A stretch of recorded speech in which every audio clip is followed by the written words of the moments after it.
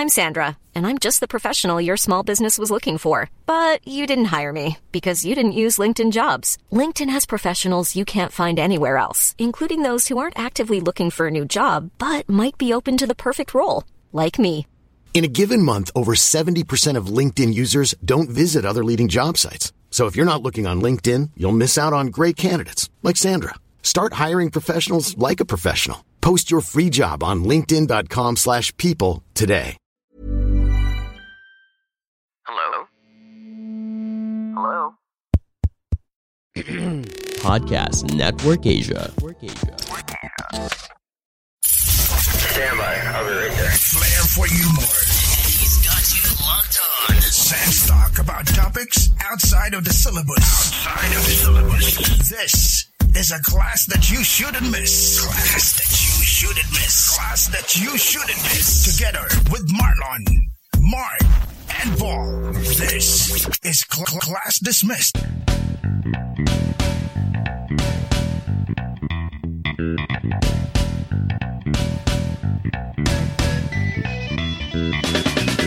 Class, it's November 1st, 2020. We're back with another lesson 13 here on Class Dismissed PH.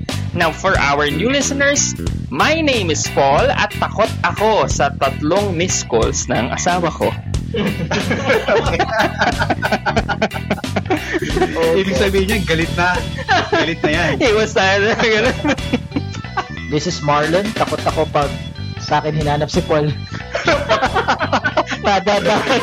Ako nadadamay sa mga awayan ng asawa. Kasi madalas kayo magkasama. Sa akin hanapin. Hindi ko alam kung hindi anak. Magkasama ba kayo ni Marlon? Hindi anak.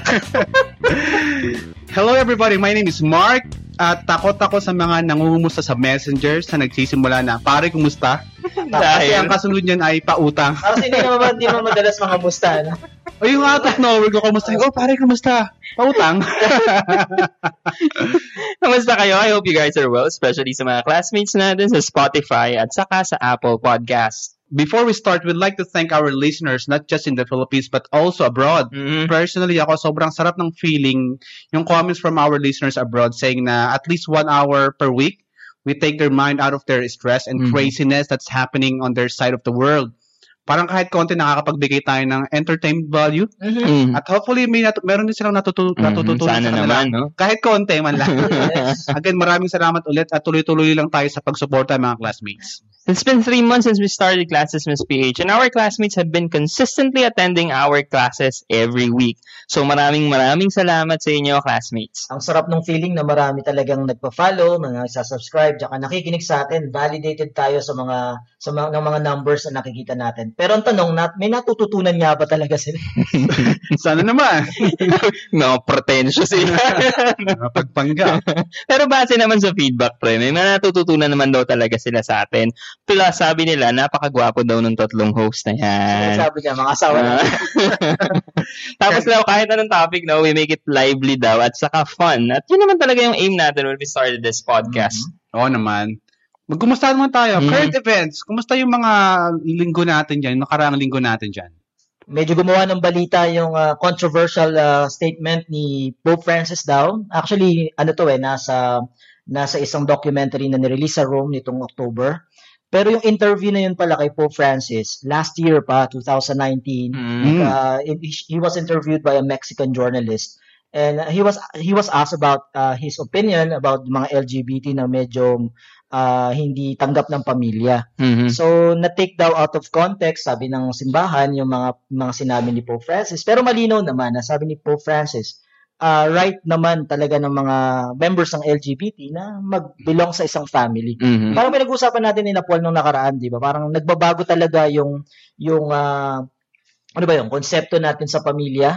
Parang hindi na siya yung lalaki, babae, para ngayon, sabi naman, dati pa rin naman, turo na rin naman ng simbahan yung kahit hindi sabihin ni Pope Francis na irespeto yung mga tao kahit na differently oriented sila. So, ang ayaw lang naman talaga, ang tinuturo lang naman talaga ng Bible, ng simbahan, ng Panginoong Jesucristo ay iwasan ng kasalanan. Masama ang kasalanan, hindi ang kasarian. So, kahit anong kasalanan, walang problema. Ganun, no? And that's very embracing yung statement din na yun. Kahit pa last year yung interview na yun. Kasi nga, family patterns are changing. The world is changing. Sana yung love, which is the core value na tinuturo nun, at yung family, yung value and importance ng family, nandun pa rin. Hindi porket kakaiba kasi mali na. So yun dapat ang natin maintindihan na hindi porket hindi yan yung nakasanayan natin mali na siya. Pero nililinaw din natin na iba pa rin yung civil union sa marriage. Tama. So ibang marriage sa simbahan. Yung sacrament. Yung sacrament. Hindi pa rin yan open sa simbahan.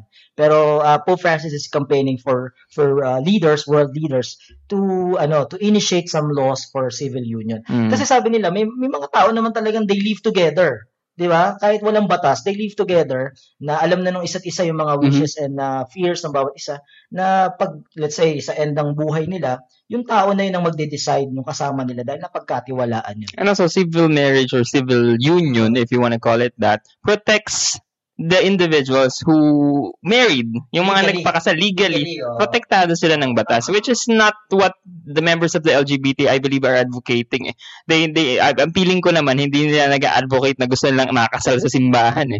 Gusto lang nila protected sila by the same laws na pinoprotektahan yung mga, sabi nila, quote-unquote, normal na couple. Sobrang refreshing lang kasi parang for the longest time, medyo tight kasi yung policy ng simbahan. Sobrang refreshing kasi si Pope, inclusive siya. Inclusive siya sa members ng LGBT community. So, sobrang refreshing na marinig ito. Nagsimula yan dati pa, di ba, yung comment niyang, who am I to judge? Medyo bagong Pope pa lang siya nun. Doon nga nag-open up. Doon siya parang nagsimulang mag-open up about syempre, umani ng maraming mga batikos na Santo Papa sa mga medyo tawag dito, mga traditional. Conservative. That's right. Conservative wing ng simbahan. So yun. Magandang simula yan para sa mga friends natin sa LGBT community. Medyo matagal pa yung laban dito, palagay ko. Kasi never ending. Pero at least meron tayong nakikita na, ano mo yun, medyo nag-warm up na yung simbahan about the topic. So, really good to hear that. Naundas na, pre. It's November 1st. At dahil nangangamoy kandila na tayo, pag-usapan natin ang tinatawag nilang scary week, mga pre. When we talk about that, hindi mayaaris yung mga kwentong kababalaghan, kwentong katatakutan, halimbawa, gabi ng lagim. Paano ulit yan? Fright night. Tapos naalala yung mga bata tayo, yung kay Noli de Castro. Special. Yan yung pinapanood ko pagka, usok pa, tapos nasa yung cementerio sa Noli de Castro. Oo. Tsaka syempre, dumadami yung mga kwento about pamahiin din. And coincidentally, ito rin ang ating 13th episode, pre, hindi nyo nakapansin. Talaga ba? At maraming taong takot sa number na 13. In fact, according to Stuart Weiss, a professor of psychology sa Connecticut College sa New London, ang tawag pala dito sa phobia nito ay triskaidekaphobia. Triskaidekaphobia. Spell mo nga. Basta takot sa number 13. At ang matindi dyan, ipapamana pala yan. Kasi syempre, laging narinig mo lagi sa nanay mo, mag-iingat ka, Friday the 13th ngayon. Masamang mangyari. Ako, mas takot ako sa 15. Due date, Ewan ko ba sila sa 13? So, Friday the 13th pala is parang superstition din or pamahiin. Yes. So, parang yung sa Pinoy, pagka sementeryo, burol, no? Yung parang yung pagpag. Sa death kasi ang daming superstitions. So parang yung pagpapagpag na yung paggaling ka sa lamay or sa burol. Pero may movie niya, pre, di ba? Meron sila Catherine Bernardo yata yan. Katniel ba yan? Katniel. Yung wag ka muna uuwi sa bahay. Yung parang magpagpag ka muna sa ibang lugar para hindi ka daw sundan nung kaluluwa nung namatay, no? Or nung spirito. Doon sa pelikula parang hindi sila naniniwala doon kaya minulto sila, pre. Sinundan sila? Oo, sinundan sila nung patay nga. Kayo ba, nagpapagpag ba kayo? Especially pag galing sa CR? Minsan patay. Yan yung narinig natin, di ba? Maraming multo sa Starbucks. Pagkatapos galing sa patay, magkakape sa Starbucks or McDonald's. Dami natin bras. Low. Pero ang daming mga pamahiin around mga patay. No? Isa sa mga pamahiin is pamahiin ba to or parang social norm lang na bawal daw magsuot ng pula. Kasi masaya ka, parang red kasi is related to So parang happiness. parang insulto dun sa Para hindi ma-offend yung yung Pero yung mga bata, pre, pag may patay, di ba? Pinagpupula pag natutulog para daw hindi lapitan. kaluluwa. Oo. Tapos bawal magwalis, okay. tinatakpan yung salamin. Ang narinig ko paliwanag yan, ang dami nating superstitions related sa death. Kasi out of fear, sa takot natin na ayaw nating mamatay at ayaw nating masundan, ang dami, may nagbabasag pa ng palayo, yung Rosaryo, pinuputol. pinagahawak ng pera. Yung marami pa. Meron pa ako narinig parang pag daw burol o kaya lamay, pag merong bumahing, kukurtin mo daw dapat yung bumahing. Dahil? Kasi kapag Na-COVID ka. Hindi ka sa Christmas. Ayun pala yun. Kasi kapag daw bumahing, parang nag-i-invite ka daw na, parang ni-invite mo daw yung yung virus. Yung ni-invite mo daw yung espiritu. Mas nakakataan yung virus. Malaw sa'yo. Ayun daw.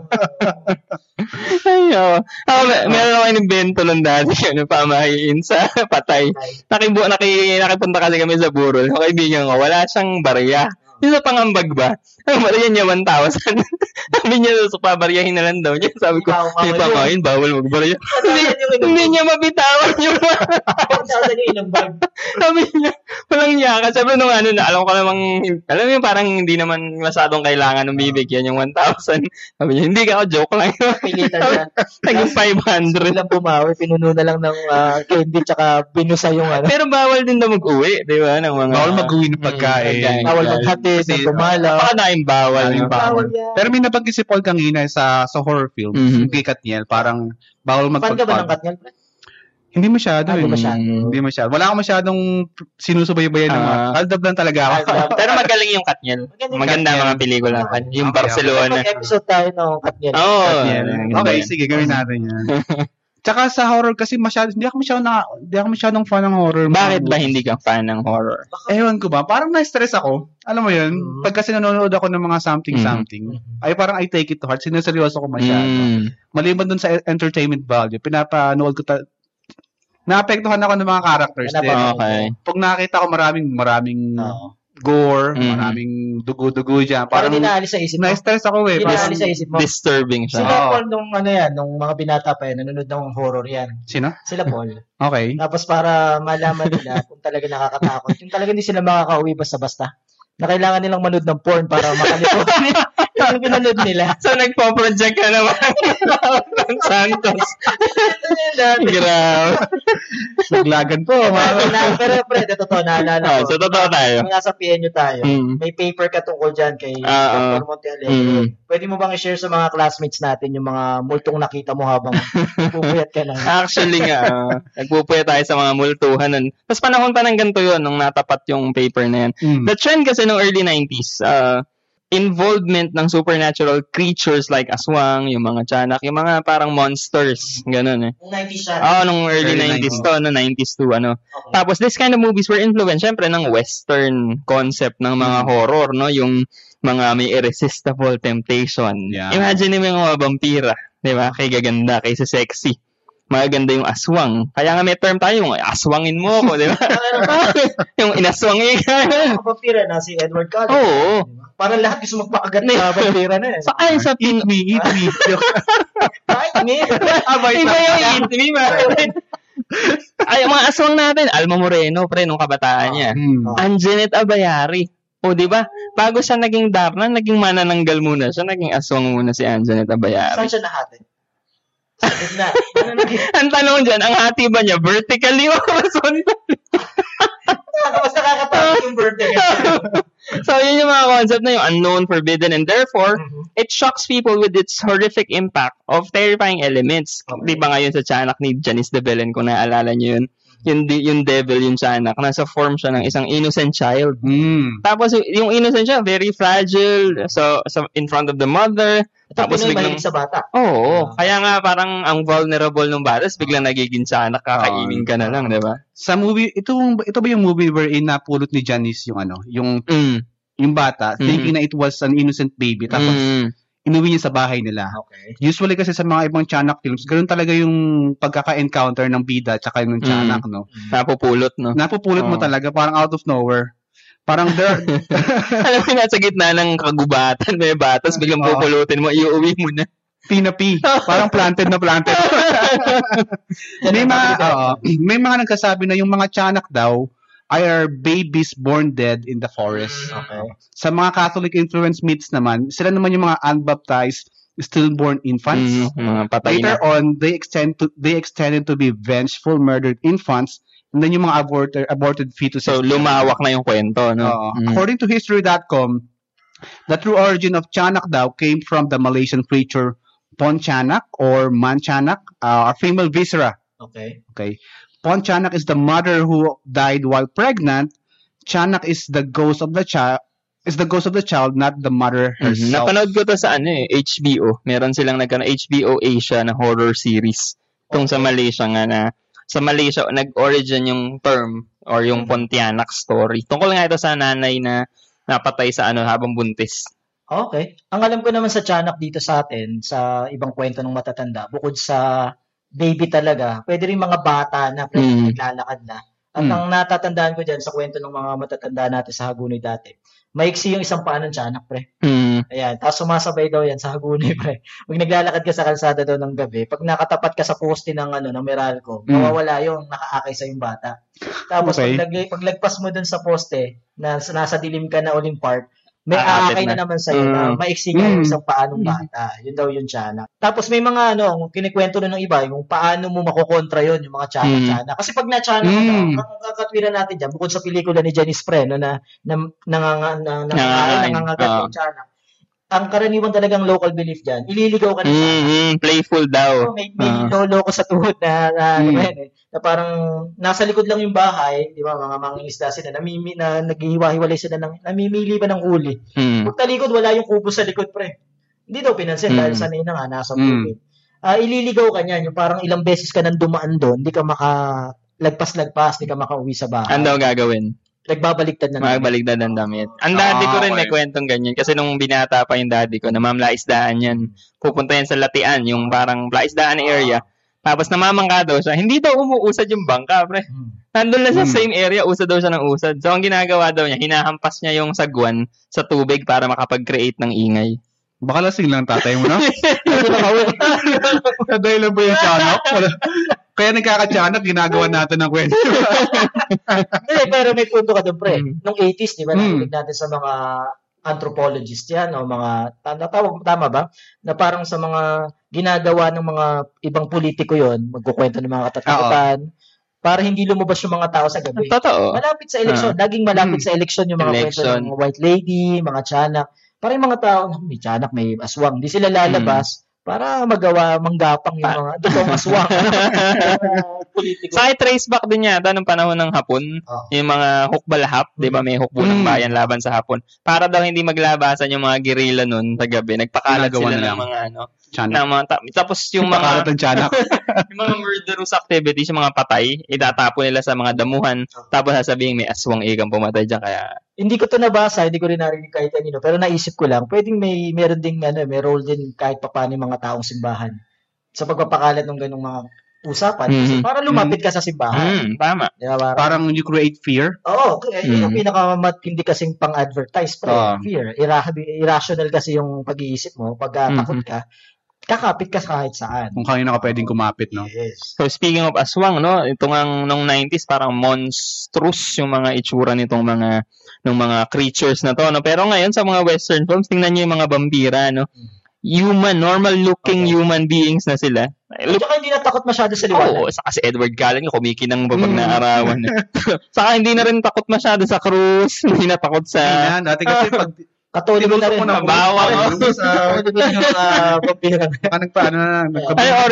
May origin ba yung mga vampires na to, Mark? According to history.com, iba-iba yung origin ng mga vampires din naman kasi. Halimbawa, sa Chinese, meron silang paniniwala na kapag tinalunan ng pusang itim ang isang patay, mataas yung chance na maging vampire siya. Okay. Saan yan?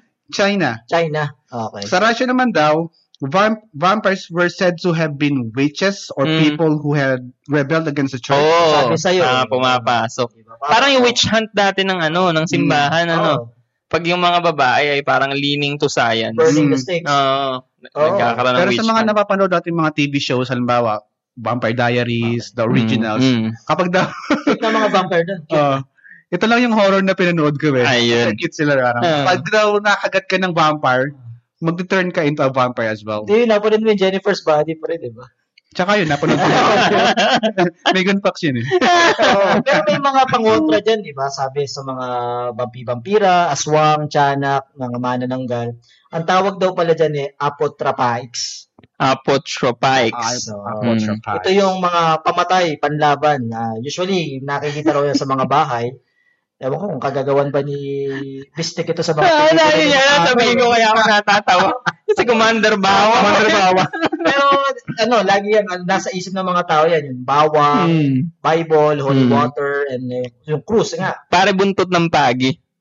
Di ba? Yung panghampas daw sa mga manananggal. Lumalatay. May paniniwala dyan na pre, pag aswang ang umatake sa'yo at tinira mo yung aswang, hinampas mo ng buntit pagi pre sa puwet. Sa puwet mo kaya, sa puwet. Paano manananggal? Wala namang puwet. Yung pagkain mo kasi, masusugatan yung puwetan, lower part. Sa umaga daw, hanapin mo yung kapitbahay mo may sugat sa mukha. Ganun daw pala yung aswang. Sabi nila, mukhang puwet yung aswang.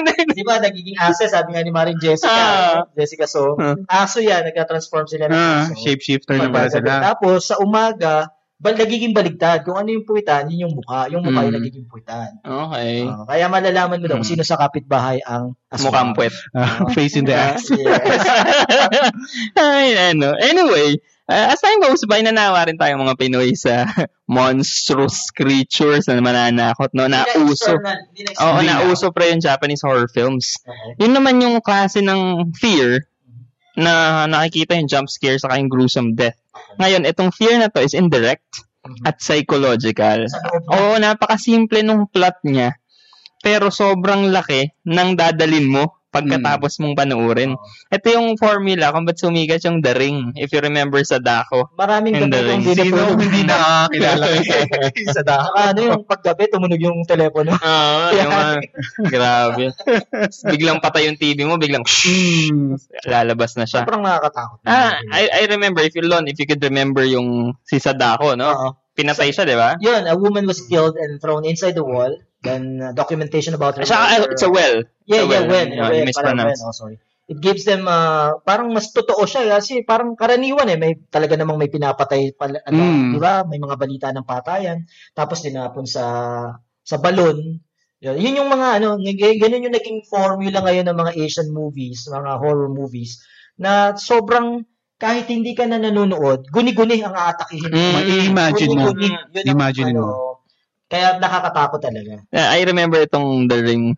Pinanood ko to dati sa Channel 7 pa nung Tagalog. Teka pre, meron yung di ba? May American. Oo, hindi masyado epic Yung Japanese maganda kasi nga babasahin mo yung subtitle, mas engross ka, no? Sa storya. Mas authentic kasi yung sa Japanese version. Pinanood ko to gabi sa GMA kasi parang wala pa kaming VCD player noon. Bakit mo siya papanoorin ng gabi? Kasi doon pinalabas ng GMA, pre. Tama. So gabi ko pinanood. Tapos nung nandun na sa well yung babae, yung main character, sabi niya, lumabas ka na, please. Nakakuha siya ng buhok, pre. Nakakuha siya ng buhok. Biglang may humawak na kamay. Nandun ako sa sala ng bahay namin. Tumakbo ako papunta ng kwarto, pre. Mga 3 minutes siguro ako gather muna ako ng lakas ng loob. Tapos bumalik ako dun sa nakakatakot. Grabe. At least nagpi-please yung lumabas ka na please. Nagala. Nakikisuyo siya. Sino pa naman yung di matatakot kay Sadako paglabas mo ng TV? Parang lahat naman tayo siguro natakot sa imagination na gano'n.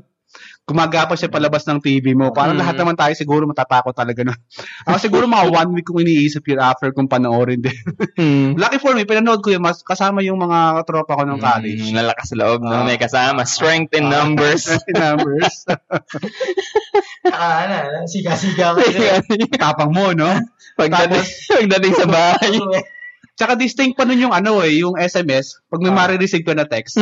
Tapos sakto, habang pinapanood mo, may marireceive ka na text. Parang, what the fuck?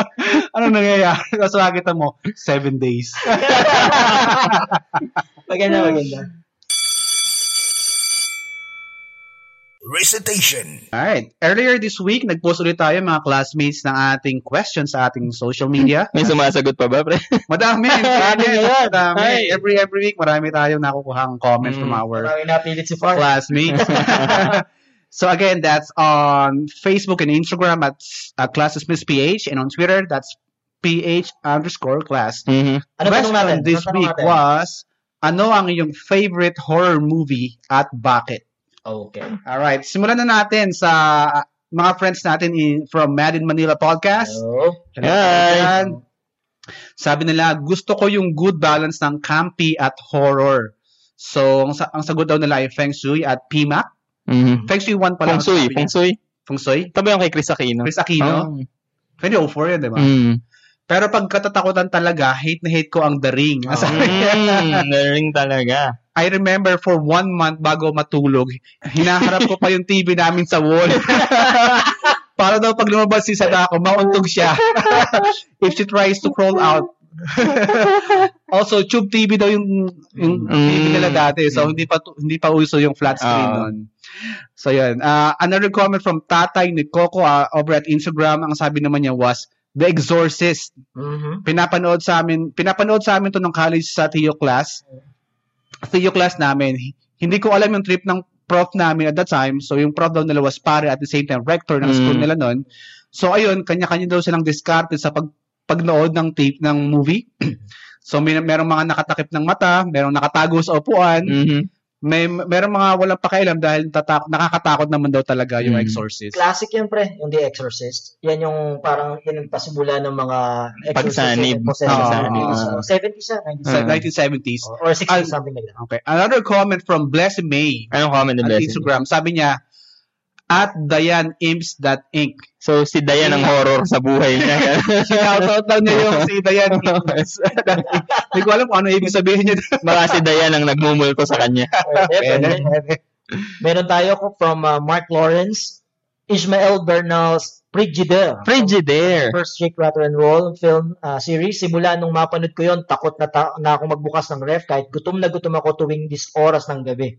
Congrats pala on being signed and listening from Qatar. Wow, thank you, Mark Lawrence. I just realized now, Ishmael Bernal pala itong original na Frigidaire. Galing, no? Okay. Another one from Doña Reina, ang ating Suki from Japan. Sa pagkakaalala ko, nung first time ko pinanood yung Shutter, ito yung sa... maganda to, Thai movie to. Kasama yung kapatid ko, takot na takot ako doon. As in, pag pumipikit ako, nakikita ko sa imagination ko yung mumo na nakasakay sa jet ng lalaki. Pero last year, pinanood uli namin magkakapatid, hindi naman pala siya masyadong nakakatakot. Sa alam na niya. Yung Insidious, sabi niya, ang daming jump scares at lahat ng yon bentang-benta sa akin. As in, umaalingaw-ngaw sa apartment building namin dito. Ang tili ko hanggang 1 a.m. Buti wala akong na-receive na noise complaint. Maganda yung Shutter. Gusto ko rin yung pelikula. Thai ba yan? Oo, Thai movie. Okay.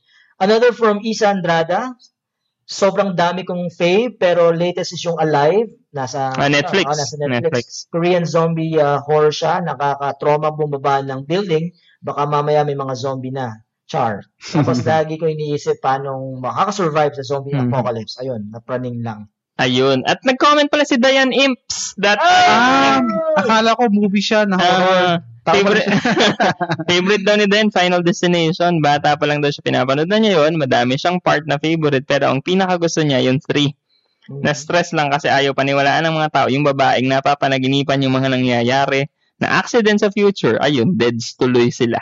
Madugo yung mga scene at nakakapagtalokbong daw siya ng kumot. At punan dahil natatakot talaga siyang panuurin. So, hindi niya talaga napanood. Dahil nagtakip siya, no? Si Dayan, if you can remember last episode, si Dayan yung na-recruit ni Bless May.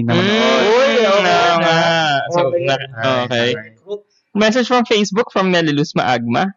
2 horror daw yung favorite niya. Una is Sukob by Chris Aquino and Claudine Barreto. Yun daw kasi ang movie date nila ng kanyang husband na si Nel. Hindi sa... Di ba itong inaswang nagkaswangan sa movie date? Pero in fairness, nagustuhan niya yung story. Naiyak pa nga daw siya sa confrontation scene nila Chris at pagsasakripisyo daw ni Chris Aquino. Second daw niya, Strip to Busan kasi crush niya si Gong Yoo. Yung bidang lalaki. Yung sa zombie movie na Korean. Si Edwin Santos naman, sabi niya, The Road. Hindi yung Pinoy film. Pero na-stress daw siya dito at na-depress kasi the role daw is about father and son. Tatay din si Edwin. Yan ba yung si President? Si Road? Your road. Kung masyadong basta. Paka-road mo. Si Bielka Ventura from Instagram, registered electrical engineer. Nakasulat talaga sa Instagram niya yun. Engineer siya? REE, registered electrical engineer. Saw series daw. Diyos ko, napapaangat ang puwet ko sa Saw series. Di nila ma-appreciate kasi kadiri, pero sobrang gusto ko. Ako hindi ko gusto yung Saw series. Ayoko ng mga ganong nade-dehumanize yung... Wala ba? Yan ba yung si Sino? Ewan ko, yung Sawyer family ang alam ko lang dito eh. Pero masyadong basta napanood patayan to eh. Hindi ko type yung too much for me. Chris Mill Manning from Facebook naman siya nag-comment. Chris Mill is our listener from Qatar. Sabi niya, Ju-won, The Grudge. Sabi niya, una't huling horror movie na pinanood ko. Sa sinihan ko pa yun pinanood, kaya siguro hindi ko na talaga kinayang manood pauli ng horror. Meron pa isa, si John Vincent. John Vincent Mauricio, sabi niya, Texas Chainsaw 3D. Ang walang katapusang bloodline ng Sawyer. Sila pala yung Sawyer. Yung mali pala ako, hindi pala ito yung Saw. Iba ang stress every time na makakakita ako ng chainsaw. At syempre, ang nanilisik na mata at nakakatakot na katawan ni Alexandra. Uy! Andong pala si Alexandra. Panoorin ko na to. Gusto ko yan, dyan si Alexandra. Panoorin ko na to. Sige. So, those were the comments. Movie pa yung si Balak. Sa ano yan? Yung sa sinihan now? Show next, coming soon? Yun ba yun? May movie yan si Balak. Yung madre. Pinanood namin sa sinihan niya, nagdadasal yung mga katabi. Alam ko na. Hindi ko alam yung title bar na alala ko na kung sino si Balak. Bilang wala akong alam sa horror genre talaga, I cannot answer. Hindi ko talaga masasagot. Pero if you have, kung masasabi niyo sa aming classmates kung saang movie si Balak, let us know, message us right away. So those were the comments from our SOCMEDs, Facebook and Instagram at Class Dismiss PH, and on Twitter PH_class. Okay. The Beauty Authority Podcast, hosted by Dr. Vicky Bello. Hi, this is Dr. Vicky Bello, and why do I think I'm a beauty authority? Well, I've been in clinical practice of dermatology and cosmetic surgery for the last 30 years. And so what we're trying to do with this podcast is to combine the scientific knowledge and research that we always do with the practical, clinical, everyday experience with patients. So I thought this would be a nice, unique way to share with you knowledge about skincare and beauty, etc. Join me and Katrina Razon, your beauty authorities. Brought to you by Podcast Network Asia and Podmetrics. Minsan, kailangan lang ng manunulat ng kausap. Minsan, kailangan lang ng mambabasa ng pag-asa. Minsan, kailangan lang ng tagapakinig ng pag-ibig. Ako si Edgar Calabia Samar, may akda ng ilang premyadong nobela at aklat ng tula.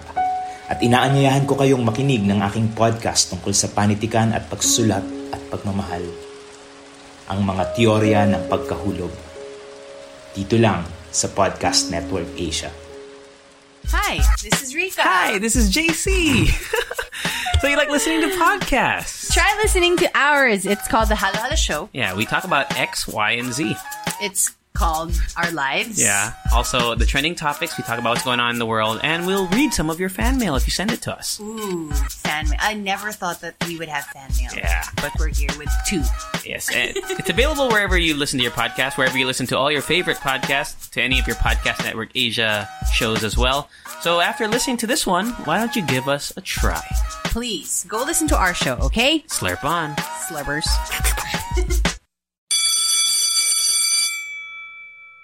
So yon ang mga sagot ng mga classmates natin tungkol sa horror movie na favorite nila, talagang tumatak sa isip nila.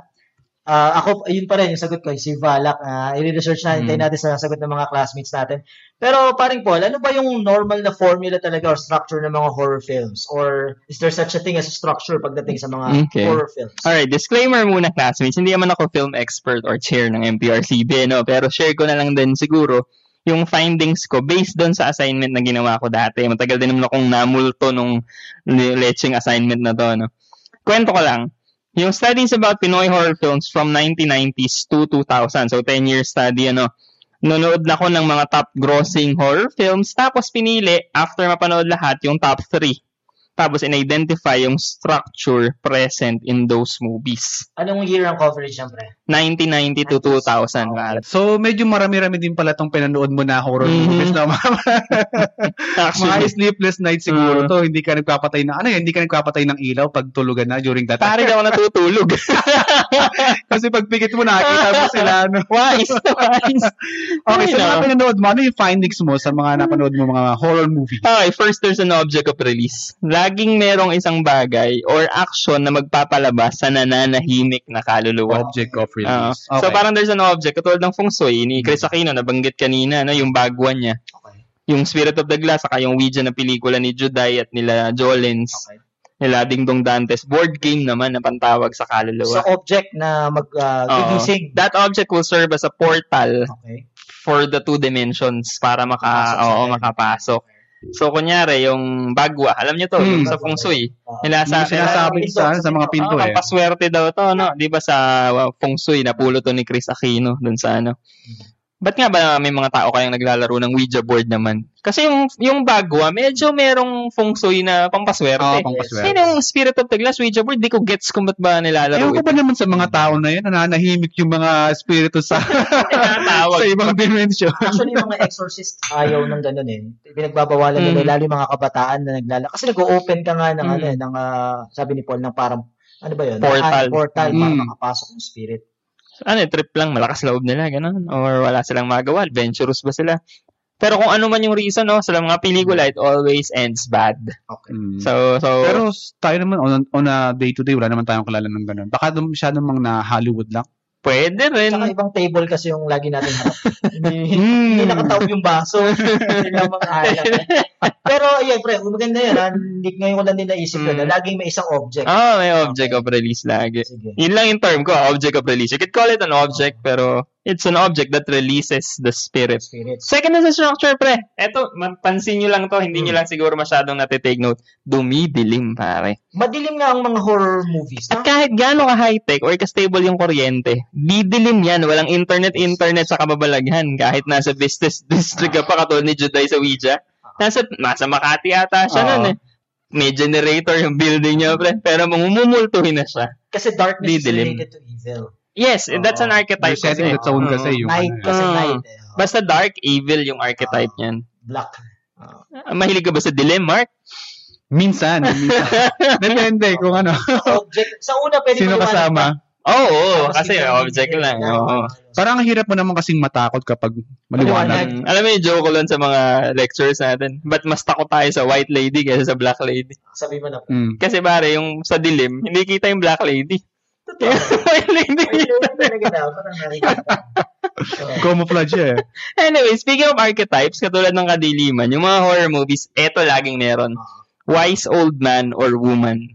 Sa kanya tatakbo. Oo, siya yung mag-explain, pre, kung bakit nangyayari yung nangyayari at bakit natitigil ito. Si Juni Gamboa sa feng shui, pre. Si Juni Gamboa, lahat alam mo. Mr. Shuli. Si Juni Gamboa, kahit walang kwenta yung kwento na paganda. Alam mo naman pala, hindi mo sinabi yung simula pa ng movie. Laging ganun, laging meron. Tapos ang mag-aarapa, pre, and I don't know if this is coincidental, pero madalas bulag yung mga wise old man or woman. Bulag or disabled. Oo, meron silang disadvantage or advantage nila yun. Oo, para tumaas siguro yung sense. I don't know if that has something to do with that. Sensitive sila. So itong mga knowledgeable person nito, sila yung nakakaalam ng dahilan. At alam din nila ang solusyon. Oo, sila magbibigay. Sabi ni Juni Gamboa, bagwa! Ikaw, wag tanggap, next swerte! Gano'n ba yan? Sabi, bigotin nyo doon. Yung chiga kong pula pala ito. Ano? Sa mga pre, sa horror films, eto laging halos may side story na domestic conflict. Okay. Hindi magkasundo yung mag-asawa. For example, si Chris Aquino, si Joy siya doon, saka si Inton, no, sa feng shui. Hindi sila magkasundo. Si Juday Jolens, magkapatid. Si Juday sa first family, si Jolens sa second family. Sa ano naman to? Sa Ouija na pelikula. Tapos doon naman sa Spirit of the Glass, Rica Peralejo, saka si Marvin Agustin. Mahirap lang si Marvin Agustin, pare. Itatanan niya sana si Rika na mayamang pamilya. Nalaman nung pamilya ni Rika, pinabugbog at pinapatay si Marvin Agustin. So parang laging merong conflict sa family. Domestic, okay. Laging may domestic na side story. Bakit nga ba ganun? Laging malungkot yata yung... Kasi parang may paniniwala rin sila na yung evil spirit parang laging ang pasok niyan emosyon eh. Or siguro, sa Pinoy movie kasi, nabanggit na natin ito last episode sa Uniquely Pinoy, close family ties nga tayo. Yes. So, laging, para maging universal yung tema ng horror movie, pasukan mo ng konsepto or story ng pamilya. Pero hindi lang din sa Pinas sa kahapon nga nanonood kami ng parang movie na may possession. Napansin ni Jack, ng misis ko, sabi niya parang, bakit puro babae yung napoposes? Pansin niya, oo nga. Sabi ko, may dahilan niya kasi yung babae daw. Bakit parang emotion nila active. Di ba? Mas emotional na creature yung mga babae. Hindi natin sinasabing weak, pero actually, stronger nga ang emotions ng babae kaysa sa mga lalaki. Yun din ang dahilan kung ba't maraming nag-suicide na lalaki kasi nga hindi nila kayang i-handle, but that's another story, Pero ibig sabihin, mas open sila sa entrance ng spirit. So siguro ganun, yung emotion. Mas susceptible pa sila kaya dahil ganun. Oo, mas open sila kasi mas sensitive sila. Mas sensitive. Dala ng ng nature natin, pre. Kasi di ba, nung hindi pa tayo pumipirmi sa mga bahay, mga ninuno natin, yung lalaki hunter yan. Yung babae siyang naiiwanan doon sa mga bata. So, kaya mas sensitive ang mga babae kasi pinoprotektahan nila yung baby nila mula sa mga pwedeng mga dangers na in the surroundings. Kaya mas open din sila sa pakiramdam ng mga ibang spirit, mga nakikitang mga creatures na hindi nakikita. So, siguro, yun din, yung emosyon, laging kasama sa horror films yun, na parang may problema, may issue, may conflict sa pamilya. Okay, ngayon ko lang din na-realize from yung tatlong movie na yun, puro babae rin. Diba? Yung mga naging main characters. Chris Aquino, Jolina Magdangal, Judy Ann Santos. Tsaka siguro sa sa effects na rin siguro, mas maganda rin yung pinasaniban yung babae, pre, kasi may mahaba buhok. Hindi, saka yung sigaw. Pag sumigaw yung babaeng nakakita ng multo, pagkalalaki, tatakot ka pa. Tsaka sa macho di ba? Macho image. Okay. Mabalik tayo sa patriarchy. Okay, speaking of sadness na rin and emotion, napansin nyo ba na yung mga nagmumulto, malulungkot din, pre? Totoo. Kasi pinaguhugutan sila. May backstory sila. Kunyari sa Feng Shui, si Lotus Feet, natandaan nyo, nakakatata ka all white yan, tapos malalim mata. Oo, tapos kaya siya ganun lumakad kasi siya, Lotus Feet, pinasok dun sa iron shoe para hindi lumaki yung paa. Okay. Nasunog yung yung bahay nila. Hindi siya nakalabas. Sa galit niya, dahil dun sa kanyang predicament, nagmulto siya, Okay. Tapos dun sa Ouija, yung kambal na, nainggit yung isa. Tapos yun si Marvin Agustin yung nagmumulto sa Spirit of the Glass. Kasi, siya ba nagmumulto? Siya yung pinatay, siya yung pinatay dun. Pero hindi niya doon sinabi yung, I'm just your best friend. Hindi niya yung best friend mo lang ako. I'm so stupid. Hindi doon niya. Biggest mistake of my life. Nalito. Ibang movie yan, ibang episode yun. Si Sadako, pre, The Ring. Ganun din. Pero striking din sa atin siguro mga classmates. Hindi nawawala o natatalo talaga yung mga multo. Alam mo yung natalo mo na, pero lagi silang bumabalik. Oo. Kasi patay na sila eh. Hindi mo na mapapatayin, di ba? Kung batay na? Double dead. Oo nga, di ba? Kasi nga, para sa akin, kaya hindi namamatay itong mga spirit kahit na relieved na yung mga bida. Kasi pre, binary ang mundo natin. One cannot exist without the other. Kung may good, dapat may evil. Hindi pwedeng wala. Pero alam mo, pumapatay dyan, yung director di ba? Kasi buhay yung lilipat lang yan. Ano ba yung sa may manika? Yung movie yan sa... si Chucky ba to? Hindi yung babae. Chucky girl? Si Barbie girl. Si Annabelle. Annabelle. Di ba lumilipat lang? So, ang director ang magde-decide niya, tsaka producer, tama na. Lumipat ba siya dun sa yung parang... Lumipat sa may Dong, hindi naman yun, Dong. Hindi mo ba yung mga Dong, wag mong gagalawin si Eddie, Dong. Ropa. Ay, ba pala yun? Hindi.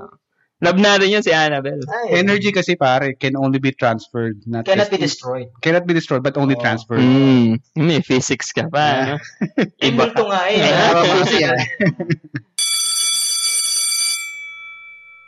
Medyo nami-miss daw ng mga classmates natin yung pag-games natin, ano? So, iaabot natin to siguro. Mag-aabot tayo since Halloween. Okay. Magbibigay tayo ng quiz time para sa kay Paul tsaka kay Lon. So, ako muna yung magiging quiz master for now. Kasi hindi siya nanalo, pre. Kaya nag-quiz master na lang.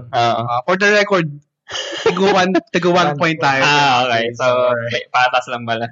I'm going to be asking questions about Hollywood horror movies. Okay. Okay. Pop quiz lang naman to. So, raise to 5. Okay. Babasahin ko yung mga questions, multiple choice. Kapag nasagot nyo yung question without me reading yung choices, I'm gonna give you 2 points. Okay. Kapag... Letter A. Walang letter eh. Okay, raise to 5 tayo. Okay. Go. Alright. Number 1. What is the name of the killer clown in Stephen King's It movie? Akala ko It yung pangalan nun, pre. Same, actually. Si It. Si It. No, wala. Herman Moreno. Okay. Basahin ko yung ano. Payaso, yung pelikula niya ba? Mr. Mime, Captain Spaulding, Pennywise, Bozo. Pennywise. 1 point for Paul. Pointed yun? Ha? Point yun? Para multiple choice. Multiple choice. Ay, kasi instructions. Ito yung clown, di ba? Ito yung clown. Clown Pennywise. Okay. Number 2. Pero gusto ko yung Kuya Germs. Payaso. Napanood niyo ba yung Texas Chainsaw Massacre? Hindi, actually. Ma-avoid ako sa ganyan. Kasi yun yung question natin. What is the name of the main villain in the original Texas Chainsaw Massacre? Tom Sawyer. Nabasa ko sa recitation kanina. Slicey McStabby, Pinhead, Ghostface, Leatherface. Leatherface? Leatherface? Leatherface ako. Yun ang sagot? Ako Pinhead. Leatherface na daw si Lon eh. Ako Pinhead. Pinhead. Mali ka. Si Leatherface na sagot. Leatherface. Alright. All one. Alright. Number 3. Wait lang. Leather kasi yung nasa cover ng mukha. Leatherface. Maskara niya. Wait lang. Ano yun? Lacoste? Chanel? Anong klaseng leather yan? Marikina. Go. Alright. Which of the following is the biggest horror movie of all time in terms of U.S. domestic figures? This is according to Forbes.com. Biggest grossing. The Exorcism of Emily Rose. Nope. Ghostbusters, Jaws, The Sixth Sense, It. Jaws ako, Jaws. Yun din sasagot ko, pero nasagot na nilon. Sixth Sense na lang ako. Nope. Mali kami pareho. Pareho kayo mali. So, Ghostbusters na lang or It? Okay, di Ghostbusters ako, pare. Kasi when... It ako. Who you gonna call? Ghostbusters. Ang sagot? Mali ang Ghostbusters, pare. It ang sagot. Points ako. For someone na nahula na lang. Points, pre.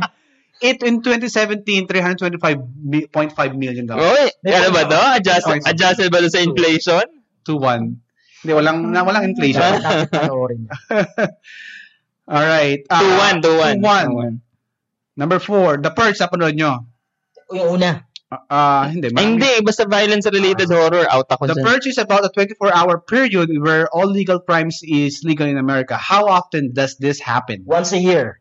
2 points for Marlon. 3 points na ako, pre. 2 points for that question. Okay. So, nakaka 2 points ka na. 4 points na 4 siya. points ka na. The score now is 4-1. Pre, habol ka. Ito, The Ring. Okay. The Ring. Okay. Sadako.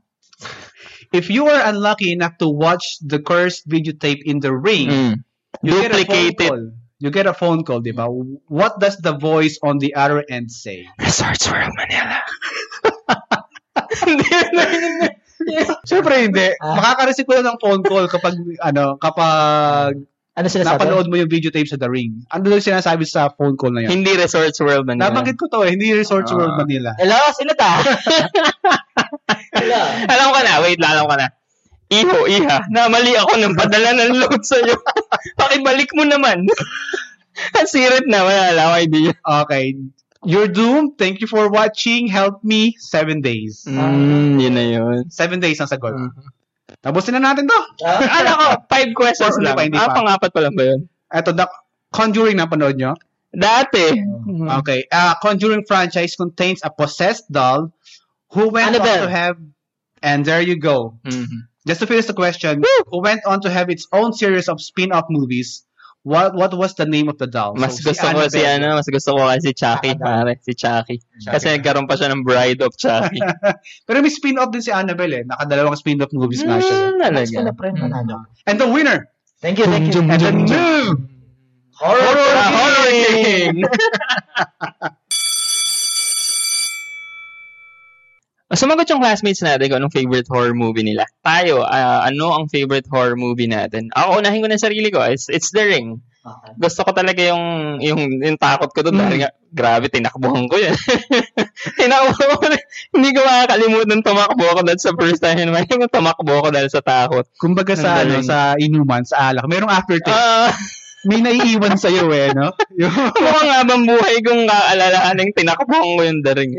Pero anyway, gusto ko rin siya nung inaral ko na using theories. Yung archetypes ng well, kaya pala pare pinapakita, it's important na ipakita na si Sadako pinupukpok at nilalaglag dun sa well. Kasi yung well is actually a concave symbol.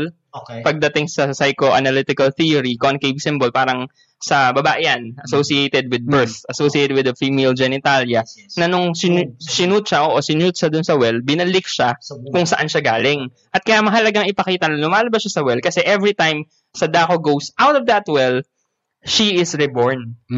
Kaya hindi naman kasi tanga yung audience. Alam na natin na dahilan kaya siya lumalabas dyan ay dahil dyan siya nilaglag para patayin. Hindi. It's symbolic yun na pinapanganak siya every time she goes out. Marami kasing symbolism talaga ng horror films. At yung ring din, syempre, symbol yun na parang cycle. Ulit. Para sa siguro ako, for somebody na hindi masyadong aficionado ng horror genre talaga, wala akong masyadong matandaan na gustong-gusto ko talaga. Pero siguro, balikan ko na lang yung pinaka-recent ko na pinanood. Which is when 2018, napanood nyo ba yung Bird Box? Sa Netflix, Sandra Bullock. So, hindi ko siya favorite, pero siguro nagustuhan ko lang siya kasi unang-una, walang masyadong patayan, walang masyadong gore na naganap. It's more on sa... Mahilig tayo sa bird. So, it's more on sa storytelling, saka sa plot. Kasi ang palagay ko nga dito parang westernized version na siya ng mga eastern structure ng mga horror movies. Mas nag-focus siya sa plot eh. Hindi siya sa mga effects, ganun. Hiniwa yung ulo o yung hanggang balakang, mga ganun.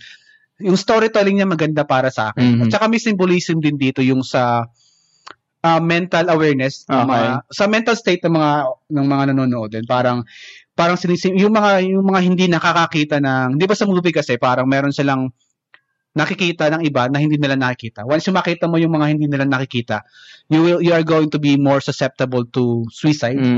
Parang quote-unquote nawawala ka sa tamang ulirat. So, ang symbolism din daw nun ay yung mental awareness ng mga tao. Parang it's easy for us to judge yung mga tao na hindi natin naiintindihan. Pero in fact, meron pala silang nakikita na hindi lang natin naiintindihan talaga as individuals. Kaya nga, di ba tanong, sino ang tunay na baliw? Kanta yan. Wait lang, sequel to, di ba? Yung Bird Box. Meron pa yung isa hindi nakakadinig. Kay Emily Blunt. Anong pelikula? Hindi, ibang movie naman yun. Ibang movie. Quiet Place. Akala ko magkakadugtong sila. Hindi. Magkaibang franchise siya. Magkaibang movie yun. Ikaw, Lon. Ako na-intriga ako lagi sa mga possession, exorcism. Siguro sa foreign horror film, dun ako sa The Exorcism of Emily Rose. Kala ko Emily Blunt. Emily Rose. Maganda yung movie na yun. Okay. Kasi ang galing nung juxtapose nung legal proceedings, nililitis yung pare. Kasi yung pasyente doon. Not to spoil the movie. No? Tapos na side by side, nandoon yung possession at mga nangyari kay Emily Rose. So, siya parang kung i-apply mo yung incongruity theory, parang sinusundan mo yung legal proceedings, tapos may mga ganung pangyayari pala on the side. Parang yun ang nagpapatakot. Sa local, medyo luma na to, makaka-relate dito yung mga medyo may edad nating classmates, yung Lovingly Yours. Helen Tella. Movie. 80s yan, pre. May possession dyan, yung unang kwento doon, di ba parang maalaala mo kaya yan or magpakailanman. So yung unang kwento doon, yung may story about possession, ang gumanap doon pre si Connie Reyes at saka si Julie Vega. Julie Vega. Yung last movie ni Julie Vega. Pinanood natin yan nung galing tayo sa biyahe, Lon. sa sasakyan. Sobrang nakakatakot, pre. Sobrang nakakatakot. Yun yung huling movie ni Julie Vega na nagkasakit na siya. Oo, after the taping. Kaya parang natuloy yung horror sa totoong buhay ni Julie Vega. Sino to sa parang Batis, Manalmon, bundok. Manalmon sa bundok. Kaya nandun pa rin yung bahay na yun. Pinag-shootan. Ayaw nang galawin, ano? Kasi nga parang may kakaiba sa kanya. Yes. Parang mga multo, no? Oo. Namulto na ba kayo? Ako, I could say, oo. Parang. Oo naman, witness kami dyan.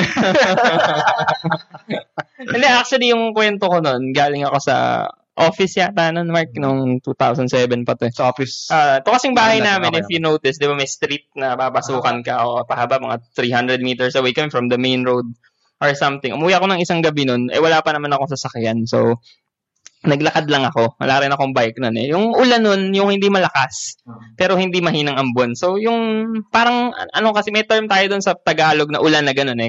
Consistent lang siya na hindi ambon, pero consistent. So, anyway, galing ako sa office nung panahon na yun, mga 10:30, 11 p.m. Tapos yung ulan, yung normal na consistent, hindi sobrang lakas, pero hindi mahina. So, yung tipong mababasa kapag nagtagal ka sa kanya sa ilalim ng ulan na yun. Gabi, 11 p.m. Ang tanda ko, naglalakad lang ako. Tapos, dito sa lugar kasi namin, 2007, wala pa masyadong apartment.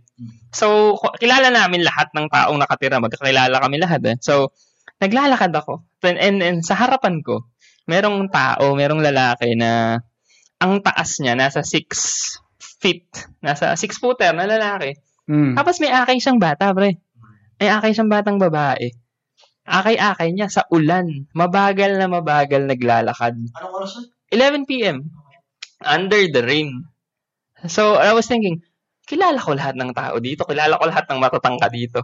Wala naman akong kilalang ganito. At sino namang normal na tatay ang gagawa ng 11 p.m. umuulan, naglalakad ng super slow-mo na may akay na bata? Hindi ba maiksi yung sampa? Hindi ko napansin kung maiksi isang pa. Bakit takot na takot na ako nun? Tumakbo ka na. Hindi ako makatakbo. Baka pag in-overtaken ko, hawakan ako ng bata. Sabay tayo. So, ang ginagawa ko, naglalakad lang ako ng mabagal. Pero yung parang wag niyo akong papansinin, wag kayong lilingon, gano'n. So, hanggang makarating siya, lumagpas sila sa gate namin. Pagkalagpas sila sa gate namin, kumaripas ako ng takbo, papasok sa bahay. And then, nagtanong ako kinabukasan kung meron bang bagong lipat dyan sa kung saan-saan. Wala. Sa logic nga, wala talagang tatay na gagawa nun sa anak niya na 11. Wala silang payong talaga dun. Tapos, naglakad ng slow-mo. Wala na, feel the rain na lang. Baka, so, yan yung hanggang ngayon talaga. Chills pag dating. Kanamol pa ka na ba, Mark? Sa Baguio? Teacher's camp? Ganon? Hindi, wala akong masyadong kwentong kababalaghan kasi. Ako naman kasi, hindi ako masyadong paniwala. Siguro problema ko rin sa akin to. Kung problema ko to, hindi ko to problema. Hindi ako paniwalain sa mga other elements. Kahit nung bata ako, tatrabaho ko sa mga palaisdaan. Naiwan ako mag-isa. Ako lang mag-isa sa binabantayan ko buong hektarya ng palaisdaan. Ano lang nangyayari? Wala akong naisip na masama. Siguro, experience ko lang dito, pinaka-close encounter ko dito, yung experiences ng mga office mates ko dati. Okay. Hindi ko alam kung kakalalin po ito, pero siguro hindi na. May namulto sa office? Sa shift namin, kasama ko 2 babae, tapos ako lang yung lalaki. Tapos, horror yan, ha? Horror. Parang siguro mga 1 a.m., 2 a.m. na to, parang nagko-calls kami, sobrang queuing. Tapos yung one time, yung isang agent ko, parang bigla na lang siyang natulala. Parang nakatingin siya sa pader na lang. Parang nakatingin siya sa space, ganyan. Empty space. Tinanong ko siya, anong nangyari sa'yo? Sir, kasi ganito, ganyan. Nung una ayaw pa niya umamin na meron daw siyang nakikita. Tapos sabi niya, sir, kasi parang merong nag-hello sa akin sa gilid. Nag-hello daw, katabi daw niya. Tapos nag-hello daw sa kanya. Sabi niya, hello, thank you for calling. Tapos, siyempre tahimik siya nagkukwento sa akin kasi ayaw parinig sa iba niyang kasama. Tapos, a few moments later, yung katabi niya, yung office mate ko naman na isa pa, nasa kabilang bay naman, medyo malayo siya. Ganun din siya. Tumitingin din sa empty space. Parang, anong nangyari sa'yo, girl? Kasi parang may kumakaway sa akin dito sa gilid ko. April 1st yan, napagtuwaan ka lang na takutin. I don't know, hindi. Parang this is in the new building, sa bago niyong building. Sa dati bukid kasi yun eh. Dati namin building. Totoo pa lang. Parang hindi sila magkatabi, magkalayo sila, pero may kumakaway na nakita nila. Hindi ka natakot. Natatakot ako kasi baka kasunod na. Ako na yung kasunod na magpakita. Fortunately for me, hindi naman nagpakita sa akin. Pero I can still remember yung pag-iyak ng office mates ko at that time. Dalawa silang babae na pinagpakitaan daw na nag-hello. Nasupladuhan sa yung multo. Di kaya? Medyo snabing ko siya kasi parang Sabi siya kaya. Parang doon ko na-realize. Baka naman siguro naiisip natin. Kaya nagmamanifest. Pwede rin. Sa atin. Kasi ako at that time talaga hindi ko talaga masyadong pinapaniwalaan. Hindi ko naisip talaga. Pero ngayon may asawa ka na. Kay misis na lang. Joke lang. Ikaw, paring Lon. Ako naalala ko yung kwento nung college tayo, pre. Sa office ng student publication natin. Inaabot kami minsan ng alas 10 hanggang alas 11 doon si paring Mark at si Bullet. Kasi magkakasabay naman kami uuwi. So, minsan may tinatapos kami mga layout ng articles nun. Hindi mga alas 11 na, alas 10, medyo gutom na kami. Nagpaalam si Bullet at si Mark. Ewan ko natatanduan ni paring Mark to. Bibili daw sila ng pagkain. Di ako lang naiwanan sa office. Binuksan ko talaga yung pinto sa pako. Para makatakbo rin kagad ako. Just in case something happens. May dumaan talaga. Kakita ko sa peripheral ko na may dumaan na kaputi. Di ba, usap-usapan yung third floor sa Eduk na meron doon. May namatay na taekwondo gym dati. Pero hindi ko makalimutan yung kwento ng isang gwardiya ng BSU, pre. Sabi niya, sir, minsan nagra-rounds ako gabi, no? May kumakaluskos. Talagang natakot ako, sir. Tapos habang lumalapit ako, may parang humihinga ng, alam mo yun, yung hinga niya mabagal na, mas pabilis. Ayan. Pagtanglaw daw niya, pre, dun sa kwarto, open pa yung room na nakita niya, may magkapatong na si John. Tumakbo daw, pre, yung lalaki. Naiwanan yung babae. Sabi niya, tatanong ko lang naman kung may ID sila. Lagi ko sinasabi sa mga estudyante ko yan ang lesson niya. Huwag kayong magmamahal ng tumatakbo na iyo. Yun ang na-ghosting si girl. Na-ghosting siya. Na-ghosting siya. Disappearing ako. Si ate girl yung nag-ghosting, hindi yung Isa pang lesson doon, laging mag-ID. Oo. Laging mag-ID. Kasi kung may ID naman hindi pala yung istorbo ni guard. Papagalitan ng guard. May ID naman. Where's your ID? Okay, medyo masaya. Hindi ko alam kung paano natin napasaya yung kwento ng babalag. Pero nag-enjoy ako sa kwentuhan natin.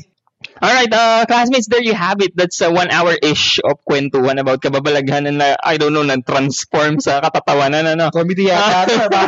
So, horror story turned to comedy. Parang yung mga shake, rattle, and roll films of late years na.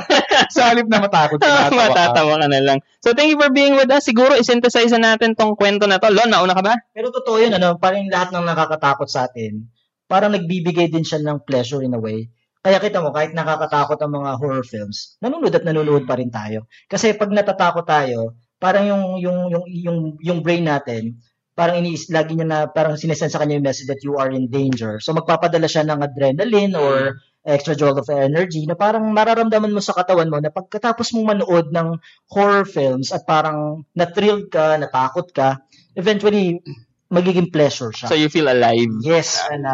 Kaya parang magiging masaya ka na rin eventually. So yun, kaya tayo mahilig sa horror kasi bukod sa nakakatakot siya sa una, pero bandang huli, mararamdaman mo na you're alive and thrilled at iyan yung nagpapa-excite sa buhay. Kaya iba-iba man yung nakakatakot sa atin, sabi nga kailangan nating harapin kasi una, doon natin makikilala yung sarili natin kung ano yung kinatatakutan natin at kung paano natin hinaharap yung mga tao. Go, Mark. Kanina ko ba sinasabi, wala akong masyadong appeal. Hindi ako masyadong aficionado talaga ng horror genre. Pero siguro sa mga limited na napanood ko na horror, siguro parang understanding lang sa mga bagay na hindi natin naiintindihan. Parang lalawakan natin yung mga pangunawa sa mga bagay-bagay na hindi natin nauunawaan. Halimbawa, dito yung mga spirits, yung mga extra elements na lumalaganap somewhere out there. So, not because hindi natin naiintindihan, hindi na tama. So, parang lalawakan pa rin natin yung vision natin towards other elements na pwedeng nandiyan dyan, pwedeng hindi nandiyan dyan. So, stories of horror kasi for me, it's cultural. Laging nakadikit yan sa kultura natin. Ngayon, pag ako ay, kunyari, nanood ng horror at takot na ako, nanonood ulit ako ng Coco. You remember the Disney movie?